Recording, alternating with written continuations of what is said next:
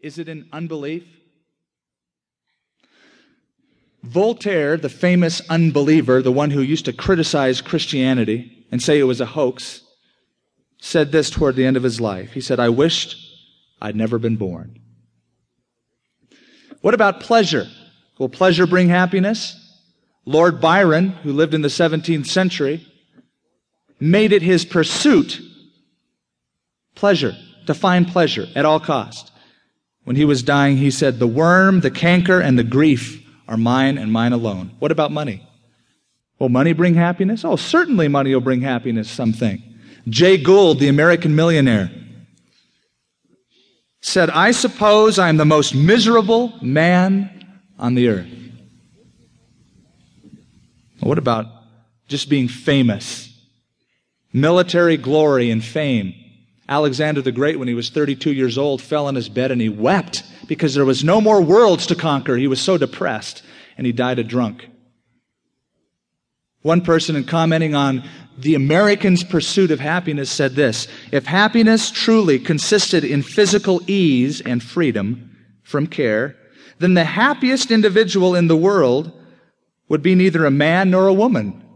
It would be, I think, an American cow."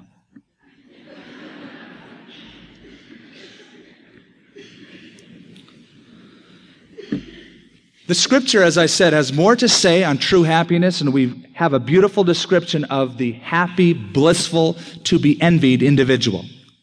Oh, how happy is the man. You say, wait a minute, I'm not a Christian and I'm awfully happy. I hear you week after week talk about the Lord, and I don't have the Lord, and I feel great. So this doesn't have anything to do with me. Sure, you may be happy now, but when you have to face God, guaranteed you're not going to have a big smile on your face. It's not going to last that long. See, I look at it this way. This earth is the closest us Christians have to get to hell. It's the closest we're ever going to come to hell. And I hear somebody say, "Oh man, this is like going through living hell, this experience." Well, if you're a Christian, that's the closest you're going to have to get with all of your trials and problems. Isn't that neat?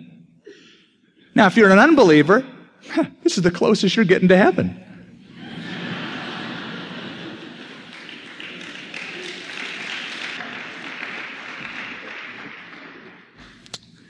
When he describes this man in Psalm 1,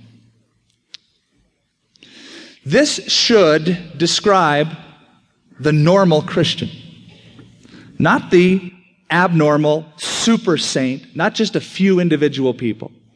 This description of the blessed, oh how happy, truly happy, blissful individual should describe every child of God. Unfortunately, the world has looked at Christians in the opposite light, haven't they? As if to be a Christian is to become something that saps all of the fun out of life. Unfortunately, that's sometimes the picture we portray. Oliver Wendell Holmes wrote in one of his writings that he had one time desired to become a minister. He wanted to go into the ministry. He said, "I would have gone into the ministry, except all of the clergymen I knew acted like undertakers." What a horrible portrait of Christianity to give off. Robert Louis Stevenson wrote in his diary, in almost amazement. He had come home from church one day and he wrote in his diary, he said, "I went to church today and I'm not depressed." As if it was amazing. And that he usually was.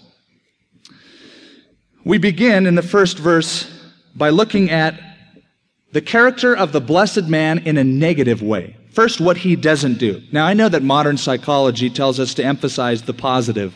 God begins by emphasizing the negative. It says, "Blessed is the man who walks not in the counsel of the ungodly, nor stands in the path of sinners, nor sits in the seat of the scornful." He doesn't begin with positive thinking, but with negative thinking. Because the righteous man is not only characterized by what he does, but by what he avoids.